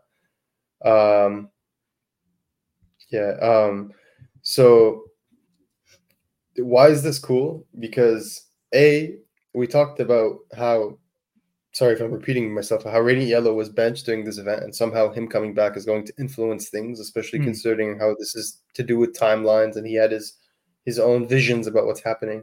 But here it's particularly interesting because it's his Colossal speaking for him, saying there is no new way. Yeah, so it goes back on its word, and it literally takes him out of the picture. Like, it literally just sucks him in, and there's no more, like, Radiant Yellow is no longer in play. So my thinking is like that has to do with everything, right? Like, what's going on there? I'm not entirely sure yet, but there's something happening there as well. And it ties back to the main, like, the overarching narrative regarding what's happening with Catalyst, which is this whole, like, new way versus the old way. So we are going to have to, as a community, come together and figure this out. What is, like, exactly the new way and the old way? Yeah, we've gotten some crumbs here and there, so let's try to figure this out and see exactly what's happening. So like, maybe the robots are going to see who wins, right? And like, there is no new way, but like, they're trying to resist. They don't want Wendell to be impacting it too much because he can see the future, and maybe they want to see how the new guys play out. I don't know. Owen? Yeah. So I mentioned off top that I was going to have some ideas and discussions that we could for this. Now that we've reached the ending of both issues, I want to discuss with you guys, what do you think this, based off of what we got so far, what do you think the story of Catalyst War is? And I want to mention this off the bat. To anybody who's ever taken a creative writing class or any type of thing like that, there's a difference between story and plot. Plot is basically like the exact events of what things happen, like A, B, C, D, so on and so forth. Story is more so about like the purpose and what exactly is going on beyond the plot, what is driving the plot, what is causing the plot to move forward. I believe that the story of Catalyst War it serves as a character study between Nathan and Marshall, and it showcases what happens when you have two people who've spent their entire lives with each other, and they're put through these. It's basically what happens like when you take these two people and you have them face the exact same trials, and you see how exactly they handle these different ideals and pressure. Like in the second trial, when Marshall and Nathan are faced with the opposition of the 100 and accretion, Marshall immediately tries to go into a fist fight. He's immediately going out all fists blazing, trying to be able to take them out. Whereas Nathan is trying to use his linguistic and conversation abilities and persuasion in order to be able to convince the members of the 100 of the new way's validity. And it did at least get to at least one of them, because like she ended up helping him tell him, like, listen, like your friend's going to be sacrificed and whatever, and so on and so forth. And it also speaks to the nature about the choice of free will, because from what I've gathered, the old way was basically the Radiants would possess the individual, they would possess the vessel, the Colossals would take over, they would all serve the will of basically trying to conquer all these planets, whereas the new way is all about free will. It's about self-expression. It's seeing what happens when those are given these incredible abilities and they're given the opportunities of what they want to do with them. And one second, I need to catch my breath because I've been talking so much. But it's for a good reason. And it also speaks to the notion of the choices that we make. How even if they may have the most noble of intentions behind them, the consequences that branch out from these choices are incredibly dire. And obviously, of course, there's the fact of like, and with the recent things that have happened in these past like 4 issues, it also speaks of the notion of loss and how stuff like that can really affect and drive and motivate a person. And how also, and one last other thing is how they deal with failure. Because how many of you guys have seen Star Trek 2? Oh, of course, Wrath of Khan. Did you read Midlife? Did you read Midlife? Is that why you're bringing that up? No, because I don't know if you guys remember this, but in the opening of Star Trek 2, there's a Vulcan who is taking a test, and the test is no matter what happens, it's always going to fail. Like, no matter what you do, you are always going to fail. But Kirk ended up somehow managing to get a perfect score and succeed the mission. The Kobayashi Maru? Yeah, that's the one. And he was only able to do that by cheating. What if, with these trials, they were never supposed to win? Like, the only way, like, with the way these trials are designated, like, you get the notion that maybe there's a slim chance that they could succeed. But once they begin to get through them, they realize there is no solution. There is no way to succeed. There's only failure. But the only way to actually, quote unquote, succeed is to go outside of the system, go with solutions that may never have been even thought possible. Like, and that may include cheating, because Nathan technically cheated with the trials by taking on the assistance of all the other Radiants, like Satomi and Ava and whatever. So that's true. What if this was able to showcase, like, through the assistance and the help of, like, it also kind of speaks, I know it's a bit like Kingdom Heartsy and like, the power of friendship will be able to help us get through. But it is legitimately true. And like, when people legitimately come together and put their minds together, they can solve almost anything. Yeah. I'm going to stop talking now because it was a lot. I hope you guys have had enough time to formulate what your thoughts on what the story of Catalyst War is in my ramblings. I can do it in one sentence. My sentence is, how do our choices change us and shape us? That's what I think it's been about. Fair. Yeah. You made a good point, Owen, that I kind of overlooked, where you're talking about Nathan, how he convinced what's her name, George. He convinced George? whoever. George, yeah, he convinced her to flip basically the way, Or with the way he was Jean. talking. Jean, yeah. He convinced her to flip with the way he was talking, which I never really considered at the time. It's like the way he said it. I thought it was just that timeline, but I guess like him saying that might have influenced her. So Marshall didn't get saved without it. Maybe it was Marshall's lack of being able to talk to people and communicate, properly, and it's just going full force that prevented any chance of being able to save Nathan in that timeline. So yeah, I was wrong there, and I just wanted to acknowledge that. And I think that's kind of an interesting layer too. That Nathan, as a Radiant Black, using those skills, Nathan kind of is more. Marshall's more business minded, but Nathan is friendlier and kind of like collaborate easier than Marshall, because Marshall has all these ideas but no collaborators. Anyways, and also this ties a little bit into like that opening flashback of Catalyst War in issue 25, where it's Nathan and Marshall in high school, and Nathan is talking about his teacher's like, this was supposed to be a poetry assignment, and you somehow managed to write an entire one-page short story with a fully resolved B plot with no punctuation. Like, that's egregious. Yeah. And it's like you see like he's thoroughly able to plan out all these things, and he's like, oh, I work better alone when it's like a group project. And then immediately you see like Marshall is being harassed by this other dude. He goes into his locker, he grabs a glass bottle, and then proceeds to just smash it over the guy's head. Yeah. And like, legitimately, we're like, I remember because I'm subscribed to Scott Snyder's like Best Jacket newsletter. He did a really cool comic class where it's like, you usually boil down what the story of something is about within like either the first sentence or like the first page of a story. And I believe that opening flashback right there is meant to encapsulate everything that you need to know about Catalyst. Yeah, that's a good point. Sure. Also, like Nathan's better at like working with others. Granted, he likes to do stuff by himself, but like he grew up with a family that worked together, so he knows what it's like to work with others and stuff like that. Like as he sees the family unit work, whereas all we've seen is Marshall's mom, who's like, dogs cost money. I'm not even really happy to see you, So there's a bigger element to that where Nathan Marshall's upbringing, like he doesn't really know how to work with people that well because he didn't have good influences growing up.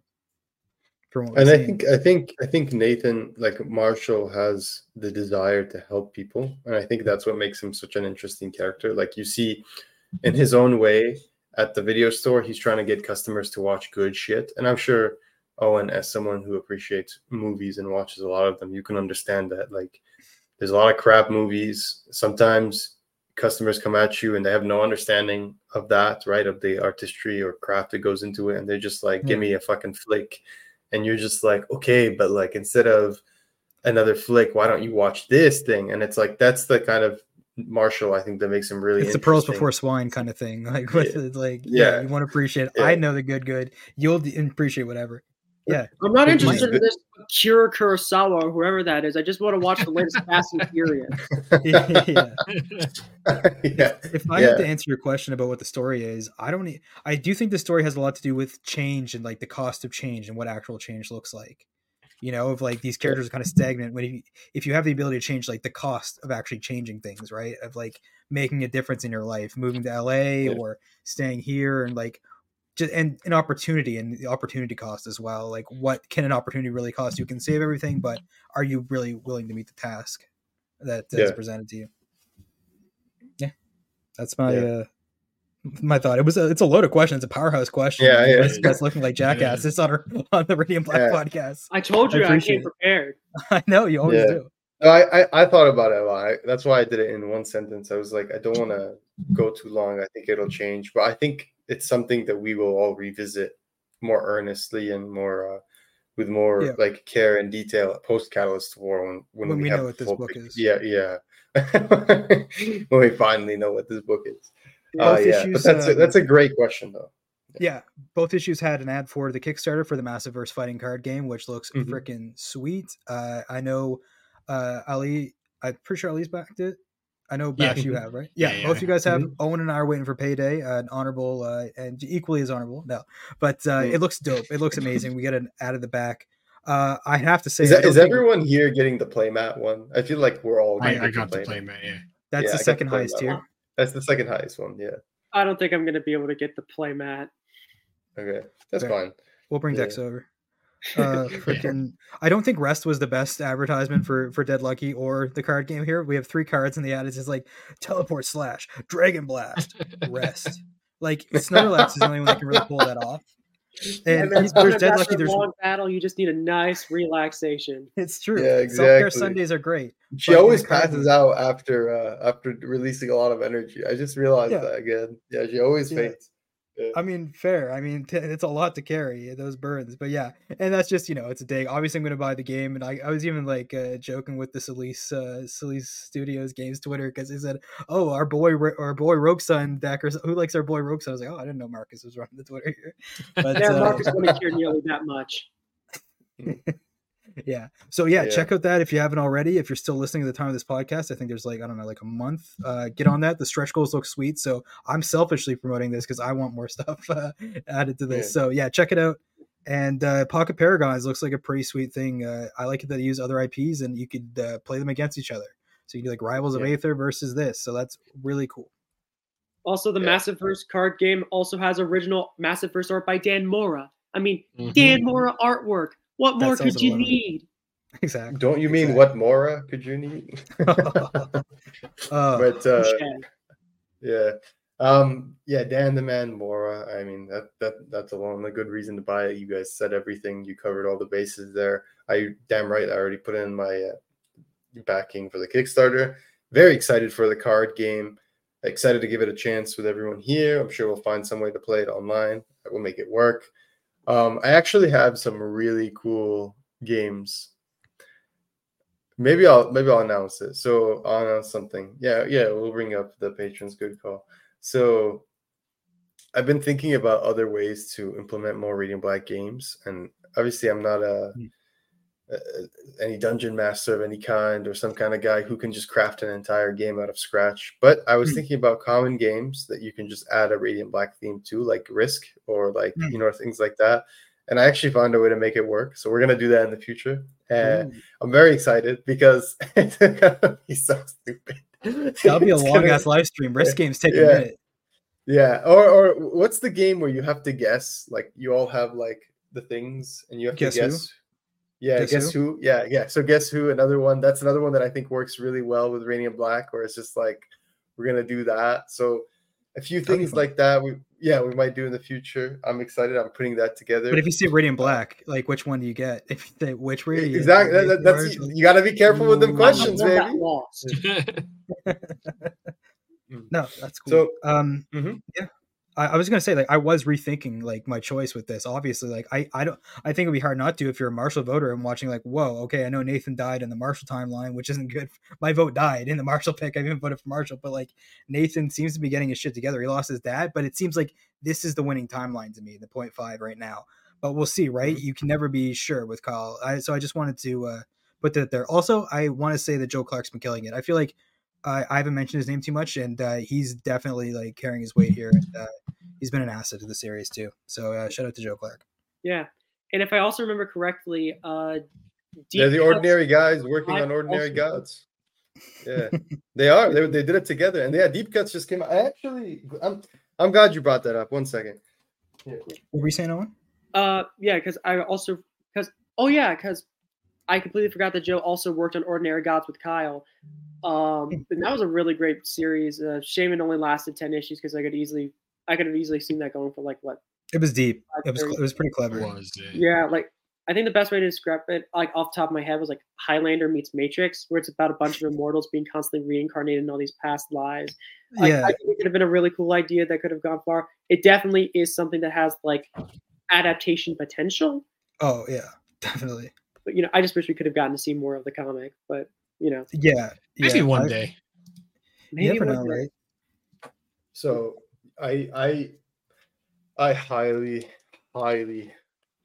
recommend this book. I'm glad you got it because I was like, I did buy this today, and yeah, the book is a masterpiece. I think it'll be nominated. I mean, look, Juni Ba did the artwork on this issue, so if you look inside, there's wonderful, just gorgeous Juni Ba artwork. This story is incredible.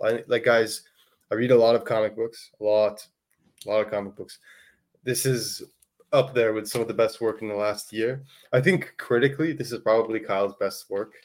I would say so with Radiant Black, but I think this one, You just have to read it. It's really special. It really is. It's a special work. You can tell that Joe Clark and Kyle are putting their heart and soul into this. They're really like, there's something beautiful about this book. It's deep. It's raw. It's emotional. It's an anthology series, so you can literally pick up any issue and you'll be fine. Yeah, you don't need to follow every issue, but the covers do connect if you're able to track them down.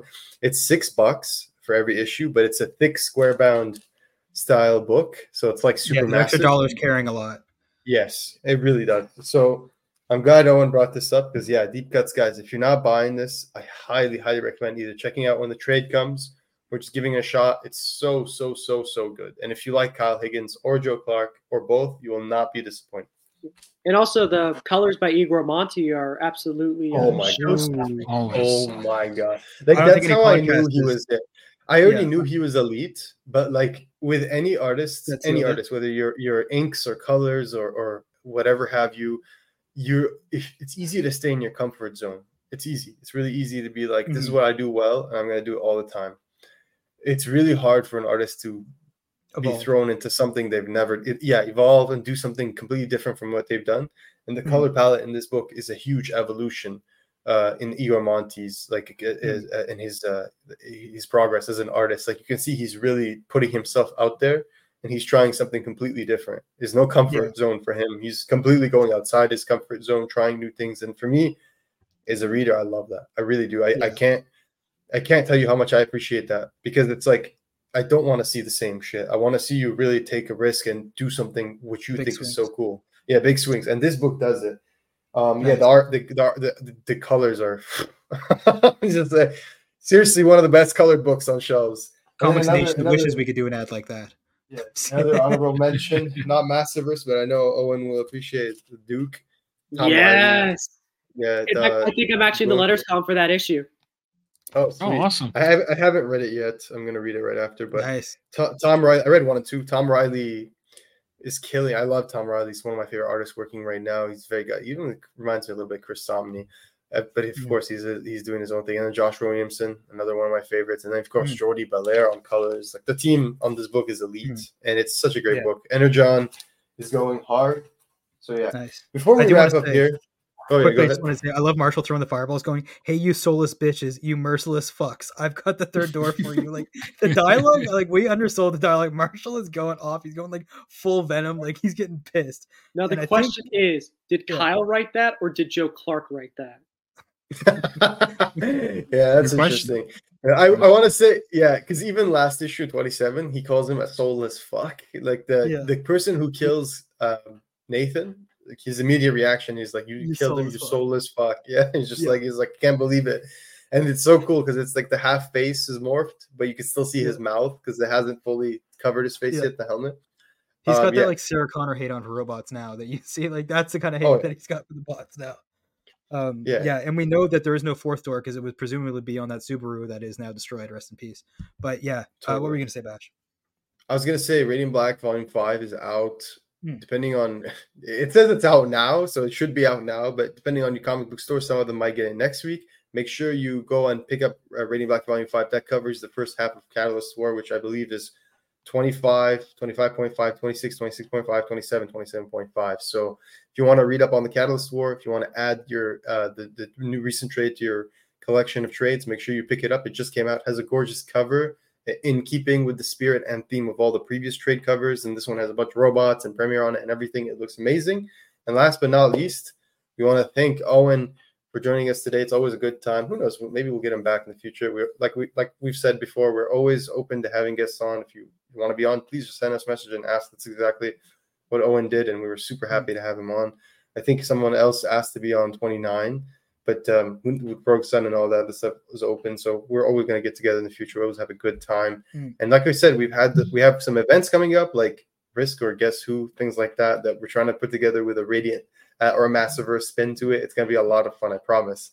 So keep an eye out for those. And last but not least, we want to thank, I'm sorry if I'm going to shift the screens here a bit. I want to thank our patrons, Noah M, Patrick, Joe J, and Jordan C. We actually recently got another patron, so I have to update this. I got the email like 2 days ago. That was such a surprise. I'm not gonna lie. So that was so fun. And really, it makes us feel good. We really appreciate everyone helping us keep the lights on and improve the show. We haven't added anything massive or super massive to the Patreon in a minute. We are putting together the next newsletter. That's a work in progress. We're going to do that. It's because we have a really big video idea, which we're not going to reveal. I don't want anyone to do it before we do. We have a big video idea. Yeah, we have a big video idea we're working on like right now, and it's going to come soon, very soon.